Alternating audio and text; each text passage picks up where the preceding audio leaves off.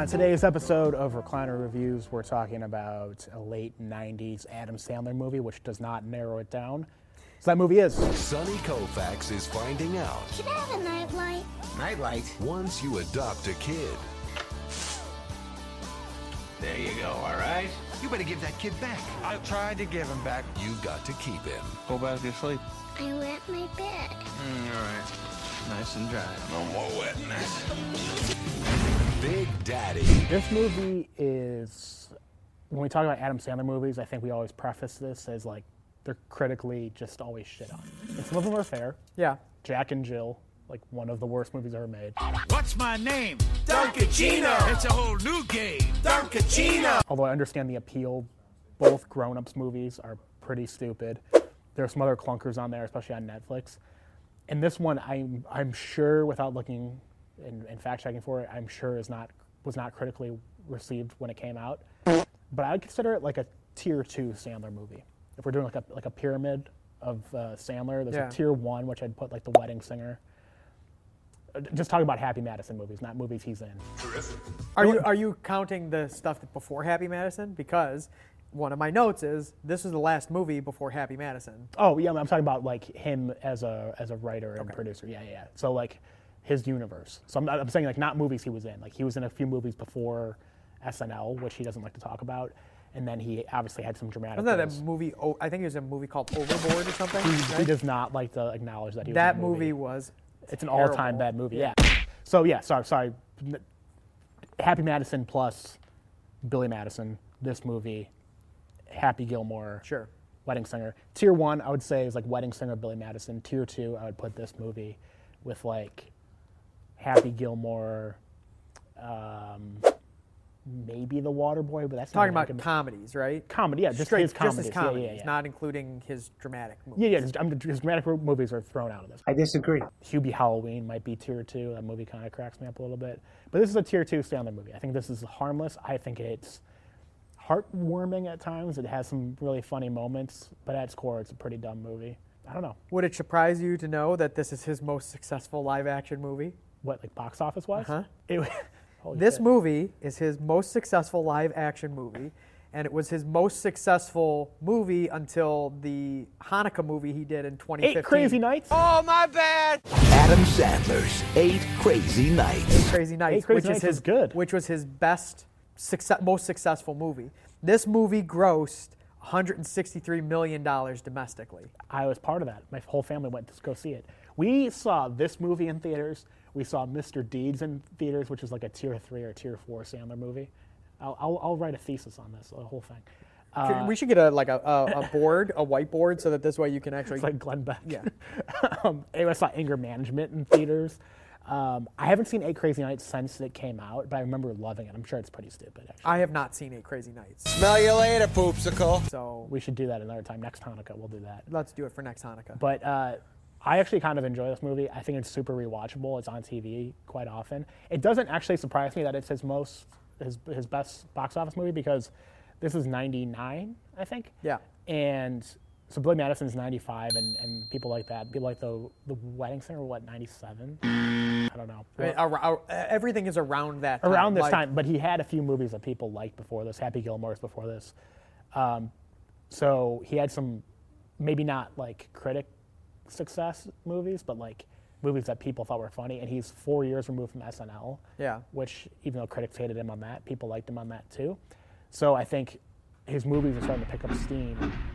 I talked about this in a different episode. I think he has this weird thing in his career where he was funny, people liked him. He peaked as a movie star probably around this time or a few years after. Then he became oversaturated because he was making all these dumb movies, not just a couple of them. And then people started to hate him, and now people kind of like him again because he's like oversaturated. But this is like his peak. Yeah. Like he had a few movies that people liked. SNL was only a few years ago. I kind of get that this is his most successful. Yeah, I mean, it has certain elements of it that, I mean, remember, when you talk about when a movie is successful is that it has some sort of basis in reality, right? And the fact of somebody trying to adopt a kid for the tax benefits or for the checks or whatever, or to prove to their parents that they're not a complete screw up, there's reality there. Like Yeah. as sick and twisted as it might be, there is some reality there. And that's why a lot of the best comedy is based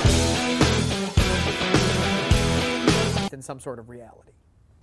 So that makes sense that like this is an expanded audience from a Billy Madison where there is no reality whatsoever. Oh, you can't relate to anything in Billy Madison. But with regards to the storyline of it, there is a heartwarming element. I feel like that's kind of what's happened a lot with his movies at this time, right? So like this movie, I now pronounce you Chuck and Larry with Kevin James. You're a nasty old man. Like, it's dumb. It's a dumb premise, but then there's like a heartwarming element at the end. So like you feel a little bit better about watching this. Unlike, again, a Billy Madison where it's like, yeah, okay, he is successful at this going back to school. Yeah. Like, okay. I feel like there's trends, right? Like of the types of movies that he did. And with adding in this heartwarming element of it to some of his movies at this time. Yeah. I think you said when we did Billy Madison that Adam Sandler said that was the closest he came to playing himself. Yeah. I feel like it's this one because he doesn't do any voices in this, which like he's famous for like all those weird voices that he does in all his movies. In The Waterboy, he's not playing himself at all. No. This movie, he's pretty much a straight man, although kind of a failure. It's kind of wacky, the idea that he went to law school and works as a toll booth dude. Like the premise is kind of funny. I mean, Yeah. It's kind of wacky. He has no interest in becoming a lawyer or having like a serious profession, but he lives in this crazy New York apartment, this wild apartment with Jon Stewart, which we should get into Jon Stewart being in this movie.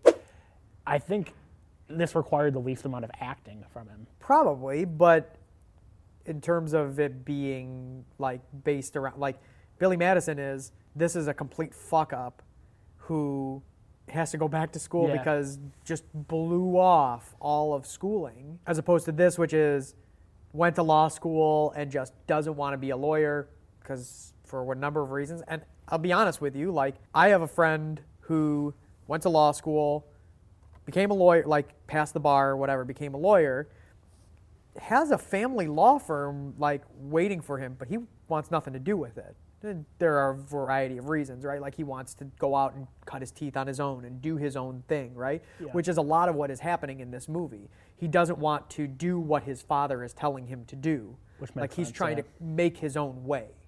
And that's why he's this toll booth attendant and doing whatever makes him happy, you know? Even though he could be successful, he could be an attorney, he could be a high-priced attorney, make a ton of money, but that's Right. not, like, there are people in this world.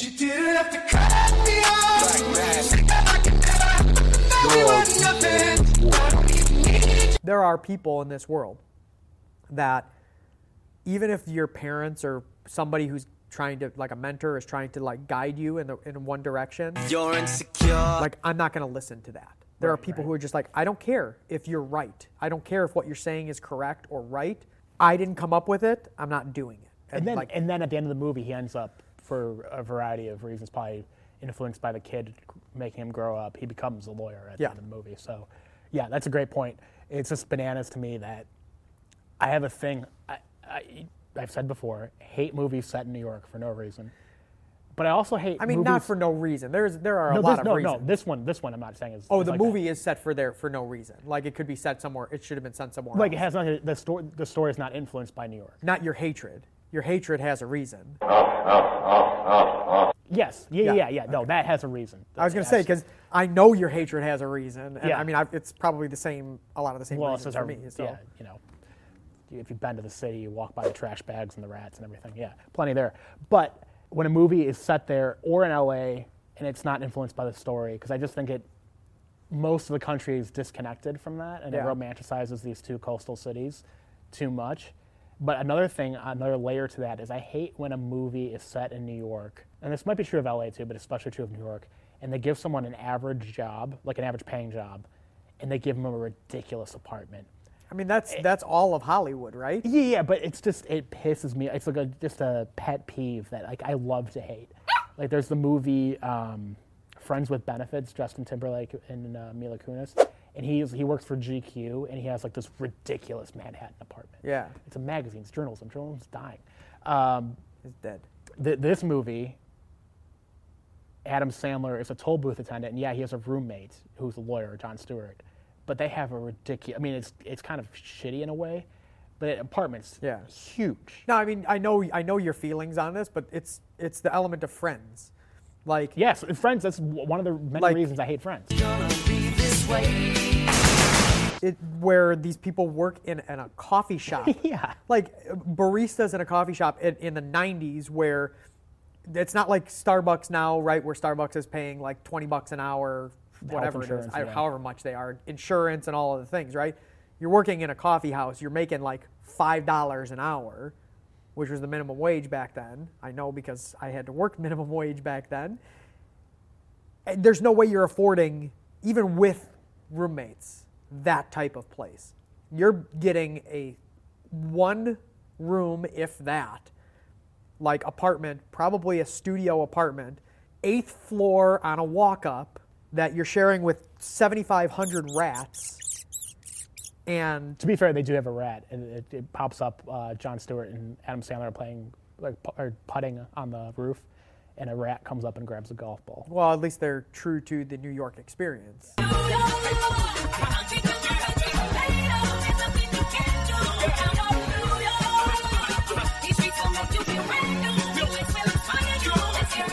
I had a friend who's now ex-girlfriend. She worked for Major League Baseball, had a decent job, lived in New York. She lived on the 15th story of a building. I want to say 15th, 14th, double digits. It had no elevator. We had to walk up like 14 flights. She shared it with one other person, and it was probably like 400 square feet maybe.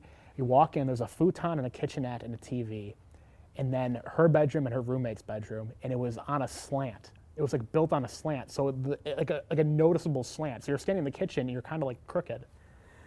That's the New York experience. If you're going to set a movie in New York, have the person, if they're a journalist or a toll booth attendant, take 5 subways to get to work. They live in New Jersey or something. Live in a studio apartment with rats, with roaches, and maybe not even working, functioning water all the time. Some of the New York experience, I have a friend as well. She is now married to a friend of mine that was a teacher in New York, and her apartment was a studio apartment. But the New York experience is her bathroom and her kitchen shared the same space. I've seen that too, yeah. So, I mean, we're not talking about Cosmo Kramer cleaning the lettuce in his shower, you know, in the episode where he's spending his time in the shower. Like, that's just like everyday life. Like, everything is in the same spot. Your bathroom and your food. Yeah, I've seen the same spot. Toilets and kitchens and stuff, but yeah, got in the weeds a little bit there. But Adam Sandler's apartment in this movie is bananas. I always thought it was cool. It might be kind of crappy because it's this weird setup, but it's ridiculous for a toll booth attendant. But him being, they wanted to play him up as a fuck up, and the kid is supposed to kind of like make him grow up. But he adopts the kid kind of by accident because Jon Stewart had a one-night stand in Buffalo after the Blue Jays beat the Phillies in the '93 World Series, which I thought was a funny, factually correct thing to throw in there. And he lies to the agency and says that he's the dude, that he's Jon Stewart, which is kind of a that's a serious, horrible thing to do. Yeah. And correct me if I'm wrong. Isn't the care worker, the social worker that brings the kid, isn't that the great Hambone from Billy Madison, right? Yeah, or whatever he is, the wrestler. Yep. Yeah. In this universe that we talked about, and I did the tiers, so many reused actors. Steve Buscemi, which is like pretty much every movie, right? Yeah, and is a homeless man in several of them. Now pronounced Chuck and Larry. He's like a government. He works for the government, but we should do a whole episode just appreciating that guy because he takes serious roles in Fargo, Reservoir Dogs, early in his career. Later in his career, Boardwalk Empire, The Sopranos. Like he's a really good actor, and then he's in Mr. Deeds. Yeah. He'll just like do anything. Well, it's that whole element of Adam Sandler is just having his friends and his buddies in his movies, and like I like to think that he and Steve Buscemi are But No, they're clearly really good friends, and apparently Sandler's probably one of the most generous people in Hollywood because people want to work for him. Or call us, Adam. I mean, we'll be in your next movie. If you want to do a movie in Chicago, we can make that happen. Absolutely. I disagree. I don't have too much else to say about this movie. I think it's one of his better comedies. One actually factoid: the kid played by two kids. Yeah, twins. I mean, that's usually with Hollywood when they have a kid, they usually try to get twins, and that's because they want the kid to be able to work around the kid's schedule, but you are only allowed to have kids work a certain amount of hours. And so by having two kids, one is working and then takes time off, and then the other one is working while the other one takes the time off. So like they can swap. That's why they do twins, is so that this way they can optimize the amount of time with filming rather than, okay, well, you can film for 4 hours today, and like that's it. Right. I mean, it's hard to find identical twins, though. Yeah. I don't know what that kid is doing now. I don't know, but we're talking about New York and Friends. He was in Friends as a kid, okay. And I feel like he was in like a couple other things, and then I don't think he did anything like after this time as a kid, like as a kid actor. I mean, probably he's like struggling off Broadway, like trying to do stage in New York or something. I mean, what they should do is a sequel. I mean, Sandler did a movie I think That's My Boy. Is the name of the movie? Yes.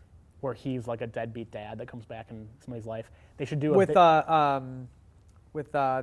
what's his name that looks like Adam Sandler but was on SNL as well. Oh yeah. Brooklyn Nine-Nine. Yeah.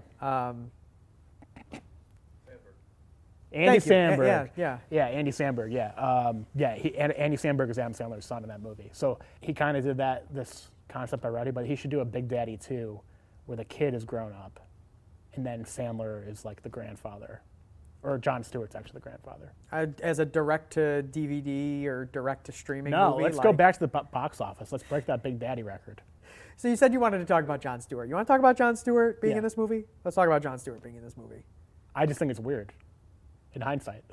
Why? Because at this time he was doing Daily Show, or was he doing Daily Show at this time? It was 99. This is 99. There were... I don't even know. I mean, I guess he was doing Daily Show, maybe? I think he probably was, because I think the original started in 95 or 96, I want to say, and that didn't last too long. But either way, did not act much after this, or before.